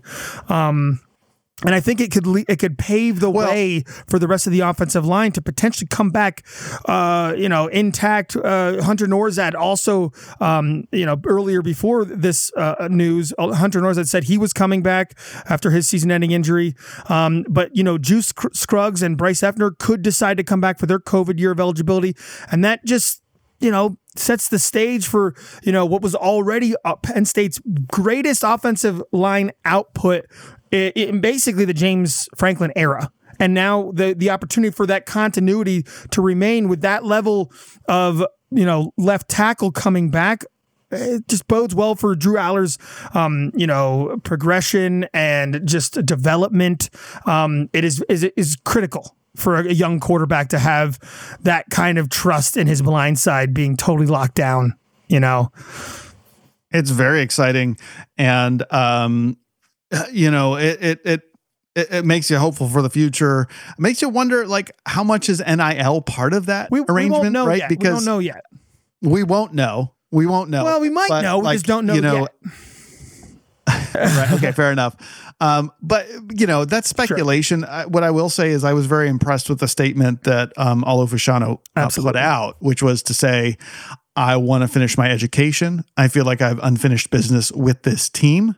And, in talking with my parents and my coach, felt like this is the right decision for me. A lot of people said, by the way, in the wake of this, that it speaks to the kind of culture that James Franklin has created. And remember earlier I was talking about or maybe this was offline. I can't remember. It was before we pressed record. The disruption that NIL and transfer portal is creating. Nobody knows how to make that work. Nobody knows the formula. I think this was before we pressed record, bro. nobody knows the formula for making that work. Nobody knows how to make that happen. I mean, if you have more resources to draw more talented players, that's obviously an advantage. But, one thing that Franklin's obviously been working on well before this NIL stuff has come out is creating a certain kind of culture. And I wonder what kind of advantage that gives Penn State and James Franklin for retaining talent like Olu Fashanu when either going to the draft or transferring out is a much more viable option than it ever was. And also, interestingly enough, Franklin also came out and said when he was on that press conference earlier this week, or excuse me, maybe it was yesterday. I forget where and when it was exactly, but he was in Kansas traveling for recruiting purposes. And he was talking about how the way the portal is working after talking to a bunch of other college coaches and high school coaches is he doesn't feel that the portal has anything to do with academics in any way. And that Olu Fashanu, throughout this whole year, his coaches and his teammates have been talking about how academically driven Olu is and how his family and himself were very much in tune with the academic aspect of him in college, and also him returning. It was about his academics. Like, he can go on to get his master's while he's here. That just speaks to kind of what Franklin preaches in Success with Honor that Joe Paterno started, that is very much being continued. And in fact, there's even an NIL collective called Success with Honor run by Michael Motti and a couple of other people that, academics are important within all of this. And Franklin just was, shedding light on that. And Olu is a great example of how his academics played a big role in sticking around and not foregoing his first draft eligible, opportunity, and also sticking around and not going somewhere else where he could potentially, if he, let's say he decided he wanted to transfer to Alabama to compete for a national title more easily than Penn State. Like, he could do that, but is Alabama's academics as good as Penn State's? Do they care as much? Anyway, so all that to say, will credits transfer? Will he have a chance to graduate in the same way? And that's interesting. Like, how many of these players end up having major academic setbacks because they transfer before they graduate? I mean, it's not necessarily easy to make sure that your course of study in one school actually is accepted at another school. Eileen and I had gotten our masters, and Eileen ended up doing some coursework for her master's at the institution in California when we were back here in Baltimore. And it was, it's interesting, like the way that different schools do their credits differently. It's not necessarily a foregone conclusion that your coursework at one school is going to be accepted at another. And so, it's just an interesting point to recognize that, Penn State continues to have a sense of academic excellence, academic concerns. Penn State is not necessarily Harvard or even Notre Dame, but it's a really excellent academic institution in the fact that the football program is focused on and concerned about, helping their student athletes also be students. It could be the sort of thing that helps to differentiate Penn State. Will that be enough ultimately to get us, the talent level that we need to, get into the playoff and eventually win a national championship again? I don't know, but it makes you feel good about being a Penn State fan and, for me, a Penn State alum, and our family to be, longtime Penn State supporters. To hear that this kind of thing still is going on, and to hear Olu Fashanu kind of say this is a major factor in his decision to come back to Penn State. I mean, him declaring that he's returning, it absolutely disrupted all the projections across the board for all these NFL draft analysts. It's kind of unheard of. Like, nobody in their wildest dreams imagined that Fashanu was going to stay at Penn State. No one expected that it was even a possibility. Right. We'd all just assumed, but really, he hadn't even had a full season to start for Penn State, or at all. So there's a lot of his own development that I think he knows that he can get out of this. But also, the kid's just 19, and he's still a college kid, right? Maybe he just still wants to be a college kid. You can't fault him for that either. I think it's funny. That's sort of how the warping of perspective that comes from the kinds of money that's involved with, the top levels of the NFL draft or NIL. And of course, there's portal all these people that are saying like, "Oh, what a dummy! You get injured, you just lost tens of millions of dollars." And while that might be true, like that's not anyone else's decision to make, but his. That's his decision to make and his family's decision to make. And, and quite frankly, I think that, back when LeVar Arrington was, highly thought of, college football player and, going to be potentially the number 1 overall draft pick, and he ended up being number 2 behind Courtney Brown that year. Joe Paterno advised him to go on. Like that was the right call for LeVar. But, there's a chance that Franklin also maybe advised Olu Fashanu to go on. I think Joe would have advised Olu Fashanu to go on. That's generationally, shifting money. But, ultimately, it's down to that, Olu's, him and his family's decision. And as a fan, it's exciting. And as a fan, I also hope it works out for him to go on to the NFL as similarly high ranked, if not higher. I mean, he may be a number 1 overall pick if he just replicates what he did in his 9 games this year for next year. So. Anyways, exciting. Yeah, of course, if the world were a fair and just place, Olu would go on to have a tremendous season. Penn State would end up going into the playoff. He would, be the first round and, first choice of the LT off the board in the draft. And, everything would work out great. And we know that's not always how it works out, and you certainly have seen players opt to come back and end up not having a great final season or get injured or whatever. You want everything to work out just perfect, but we don't know what the future holds. To me, I just think that this decision reveals something really important about Penn State, also about the type of character that a guy like Olu Fashanu has. Ultimately, even if you make multiple millions of dollars in professional football, you got to have something that takes you beyond that. And you can see already that Olu Fashanu, and wanting to finish his degree and start a master's, he's already thinking beyond, the fame and fortune of football. And that, I think, bodes well for his character and his future. I'm going to close on this thought with Olu and at least him sticking around Penn State. This dramatically changes, what the opportunities for the offense and offensive line and, Drew Aller and Penn State as a whole. It dramatically changes.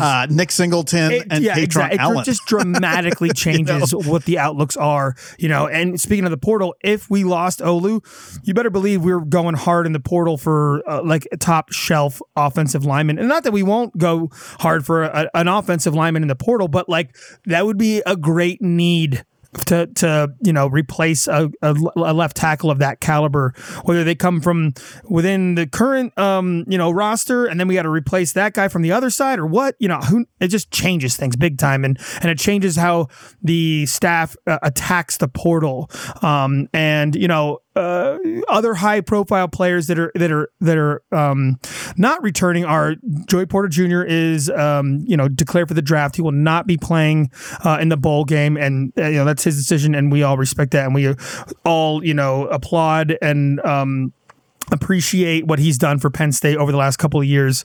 He's had a great career, and we hope that he goes on and has a great NFL career and gets drafted highly and all that. Christian Veilleux, our third string quarterback, has also entered the transfer portal. That is kind of something that was to be expected, at least of one of our quarterbacks behind Drew Aller. So other than that, there will be more movement in the portal, and with potentially guys not, potentially opting out of the Rose Bowl, but those are the big names as of right now.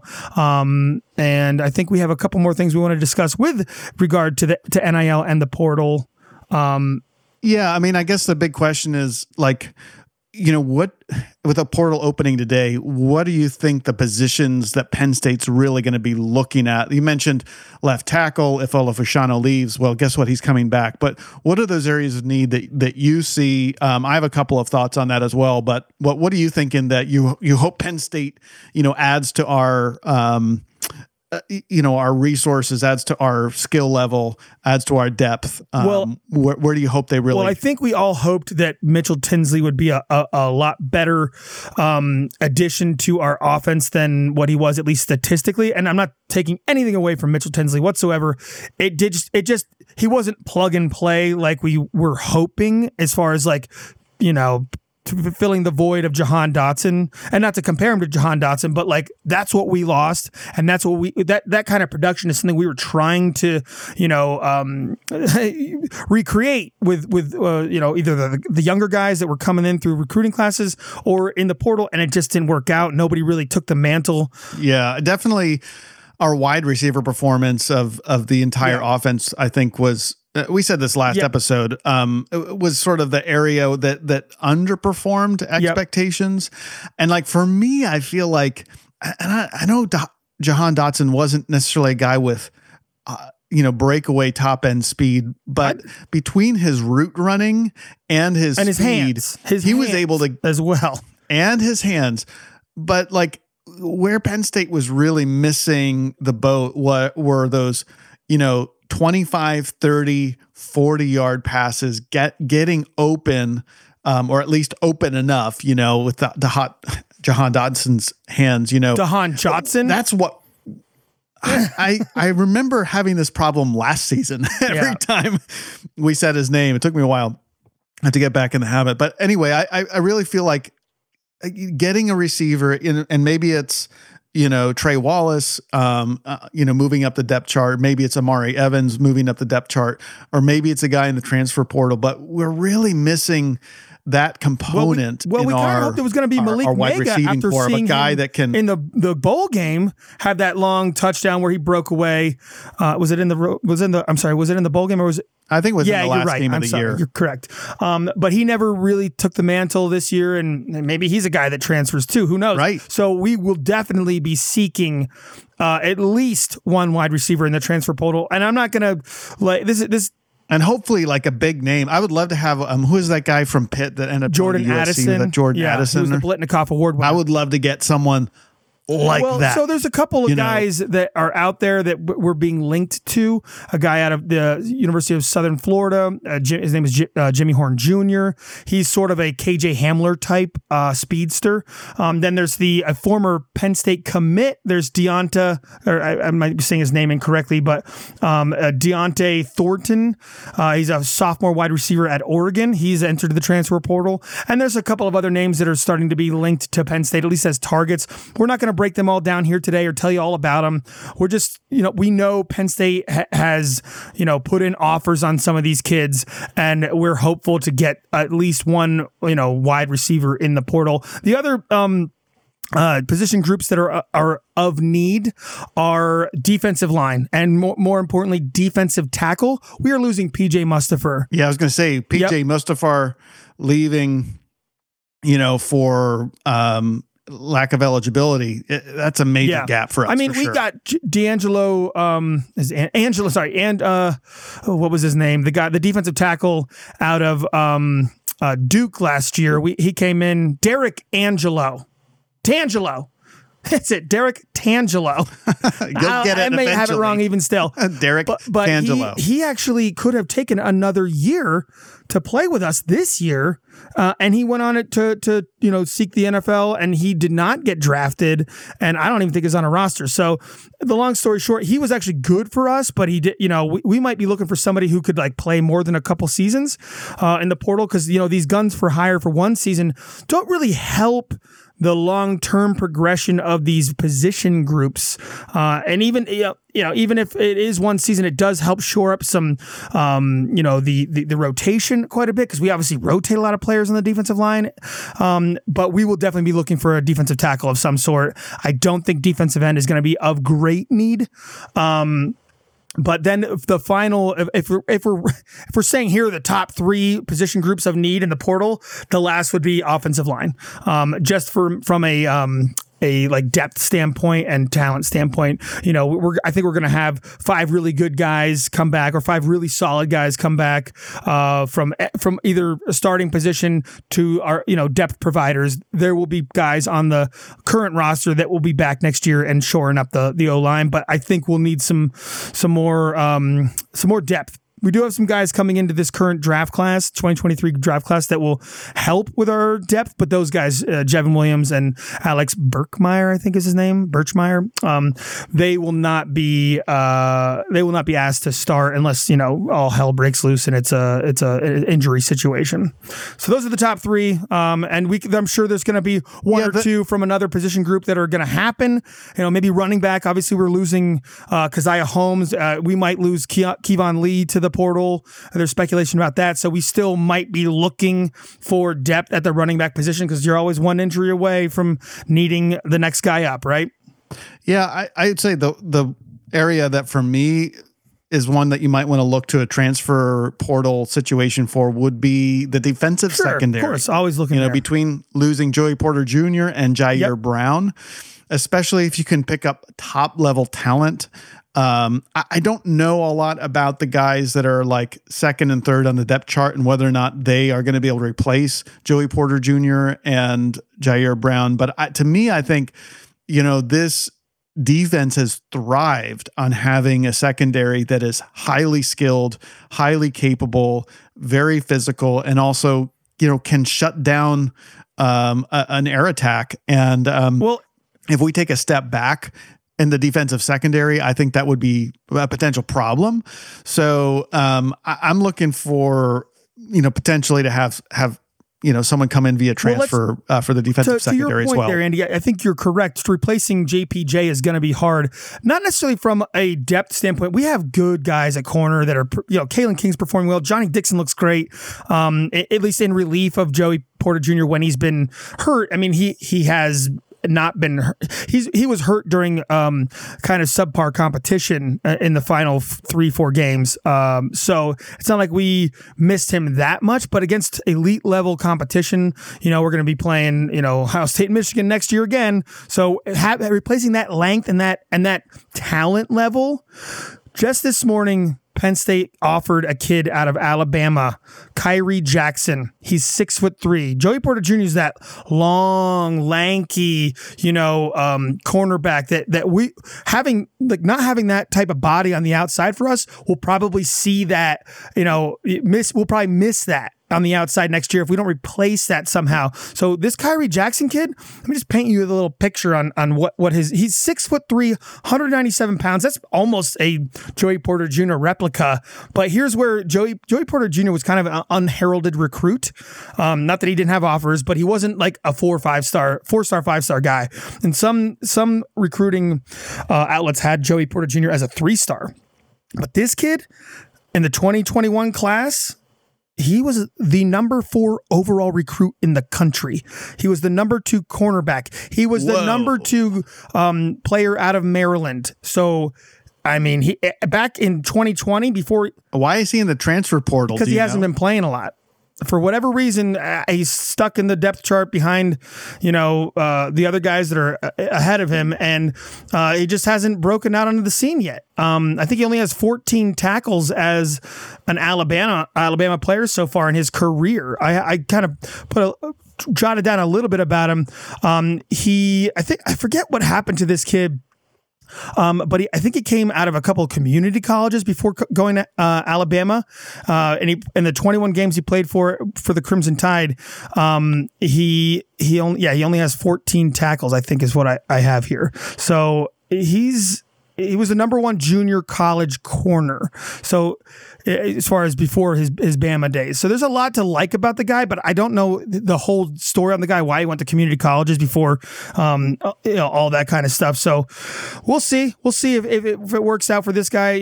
We'll see about the whole portal as in regards to Penn State. We'll probably break it down more after our bowl game, I imagine. But it's certainly going to change the landscape in college football. There's allegedly 3,500 to 4,000 players entering the portal this offseason. I mean, that's chaos. I can imagine if that is real and true, and it'll be interesting to get some follow-up reporting on that and see, if it's actually verifiably true. But like, that's enough chaos that I'm sure the powers that be in college football say that can't happen again. That like, there's no that's rules. just insane. There's no rules. I don't blame the coaches for complaining about this. What the NCAA has done nothing to shore up so far, and done nothing to prevent in any way until the Supreme Court had to step in. Yeah, I mean, it's not that I'm against having players, have the opportunity to transfer, but like similar to the NFL where you've got like free agency and you've got certain windows and you've got certain rules and everyone has sort of a sense of the, the guidelines of how you make it work. And, both the players and the teams have an opportunity to, have their best interests protected or at least balanced. There's nothing like that in college football. It feels really much more like the Wild Wild West, where it's just like, only the strong survive, and, All right. It'll be interesting to see if this is sustainable. I suspect that it won't be. In the meanwhile, it's interesting that the culture that Franklin has been creating and, with this new collective that's coming up, is there going to be the structure to support high level players and then the culture to keep them? That could be a meaningful recipe. But look at this. As we're seeing, look at this, Andy. Cade McNamara is heading to Iowa.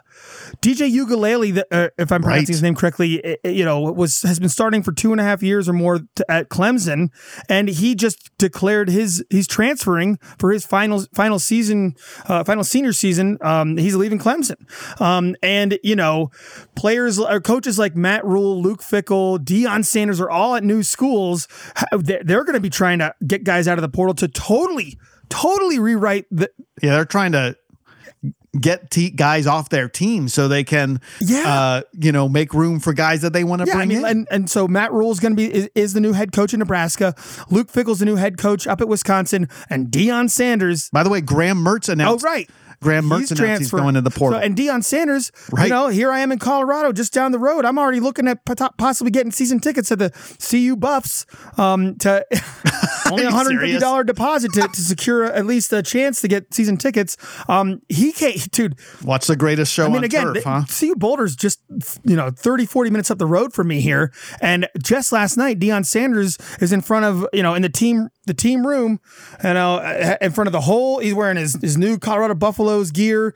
He's in front of the whole team, and he says, "Hey, to make short of his quote that he had, he's basically saying, I'm bringing luggage with me." And it's Louis, as in Louis Vuitton, as in his luggage is going to be highly rated, players from the portal, which are probably players from other great teams and his own Jackson State team. And he's bringing them in. And then he said, on top of that, so if you're thinking, you're going to play, you might want to be thinking about hitting the portal.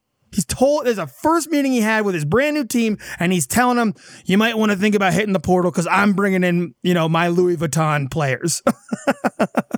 Wow. That's crazy. Wow. That's the new landscape in a nutshell right there. You could say these, and listen, if those are within the rules of actually playing, coaching and playing within the rules, I get it. Okay, this is what this coach is trying to do to rewrite the script for a 1-11 team. But man, is it just like you said, the wild, wild west, and it is kind of a bad look in a lot of ways. I mean, don't you think? Yeah, I mean, is this actually better for players? Maybe some players, maybe the good players. Let me rephrase that for you. Is this better for students? Yeah, I mean, I didn't realize that DJ Uiagalelei, like that, this is his senior season. I mean, schools do not let you transfer a limitless number of credits. You can only transfer like 20-30% of your credits from another school. So DJ Uiagalelei is going to be, this close to graduating from Clemson. Now, maybe he'll actually go ahead and graduate first and he'll be a graduate transfer. But if he hasn't graduated from Clemson, he's got to enroll at his new school, and he's going to enroll and basically lose all of his credits from Clemson, or not all of them, but maybe half of them. And that does not put him on a track to actually get a college degree. Correct. Is Clemson kicking him out? Maybe not. Is he making this choice for himself because he wants to be able to play, and he's going to just deal with the consequences? That's fine, but I just don't know that this is really healthy. And James Franklin's kind of point about this really hasn't taken into consideration that the academic needs of students is really important. And again, as we've said, NCAA should be involved in this, and they've completely abdicated any responsibility in creating some pathways and guidelines that actually help students in this regard. Hey, real quick, and I just want to make a correction to something I said. One is the Alabama defensive back. Those were his JUCO recruiting rankings, not overall high school recruit rankings. I apologize for the confusion there. He was the number 4 overall recruit in the JUCO recruiting rankings. But I also, a little update on top of that, wide receiver Dante Cephas out of Kent State. Penn State has just offered him a scholarship out of the portal. He's from Penn Hills out of Pennsylvania. He has in two or three seasons, I have to get some more info on him, has over 2,000 receiving yards and 12 touchdowns as a member of the Golden Flashes. Breaking news. Thank you, Tom. Anyway, back to the portal stuff. This is another a rant we could get on. I think it's going to be something we're going to want to keep an eye on, and I do worry that it's the sort of thing that will really change the character of college football that we've come to love, in which more and more you don't get relationships with players. Players don't get relationships with coaches and schools. They just end up being guns for hire. And that's really not what college football has ever been about. It's not to say that there can't be some positives. Well, and to that note, positives, Chop Robinson has said multiple times this year via his social media that coming to Penn State has been the best decision of his life, and he doubled down on it multiple times on social media throughout the season. And that's what you want when you certainly, from the perspective of a player who's in a school that's not a good fit, that because of course, as you've said many times, we've all said, these are 18, 19, 20-year-old young men. And you go someplace and you think it's going to work out, and it doesn't. And to feel like you're stuck there, and you have no way out, and people with a lot of power over you have all the say-so in your life. That's not a very good position to be in. 4 years of your life at that time is like a quarter of your life. It's 20% of your life at that age. And so, who wants to give away 4 years of their life to a place that's a bad fit? So it's not all bad, but the financial interests and the opportunity and ability to take advantage of kids, I think, is still ripe for abuse until we find some ways, I think, to regulate it and create some ground rules. And ultimately, who's going to protect the character of college football? I don't know. It's up for grabs right now, and something to keep an eye on. Last thing I just wanted to say is, I just wonder how Iowa's going to feel to actually have a competent quarterback for once. Yeah. Assuming Cade McNamara can be competent. Well, he's still going to be coached by Brian Ferentz, however you pronounce that name. That's true. But he took Michigan to the playoffs last year, so he's certainly more competent than the two guys, Padilla and of course Spencer Petras.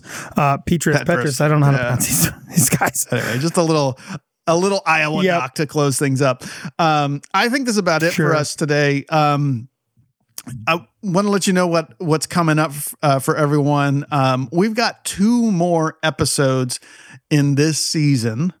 And they'll both be a few weeks from now, around the bowl game. So we're going to have a pre-bowl episode that will air sometime the week before the bowl.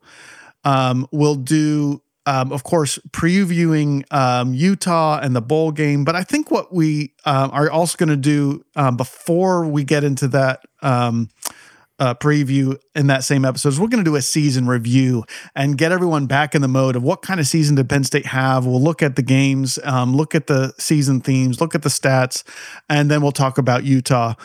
That's the episode before the bowl game. And then after the bowl game, we'll give you the recap of the game. We'll talk about all the stuff that happened in the game. And then we'll conclude with sort of our off-season look ahead, kind of looking at what the off-season looks like and an early glimpse at the following season. So that's what's coming up. If you have some mailbag questions for us for those final 2 episodes, feel free to write in. We'll make sure we keep checking our email and we'll bring those in. Again, if you have any suggestions for us, any comments, critical or otherwise about the podcast in general, as Tom and I start looking at our off-season planning, please feel free to send those our way as well. Until then, really thank you for listening. And bro, it always starts with I love you. It ends with I love you. You seem distracted. I always am. Does it really end with I love you? And it ends with I love you. There it is. I thought so. All right, bro. Hey, we'll talk in a couple weeks on the podcast. And till then, we are Penn State. Thanks for listening to the Blue and White Brothers. Join us next time for another great episode about Penn State football. Want to make sure you don't miss an episode? Be sure to hit subscribe before you go. And if you enjoyed the show, please don't hesitate to give us a 5-star review with overwhelming words of adulation and praise.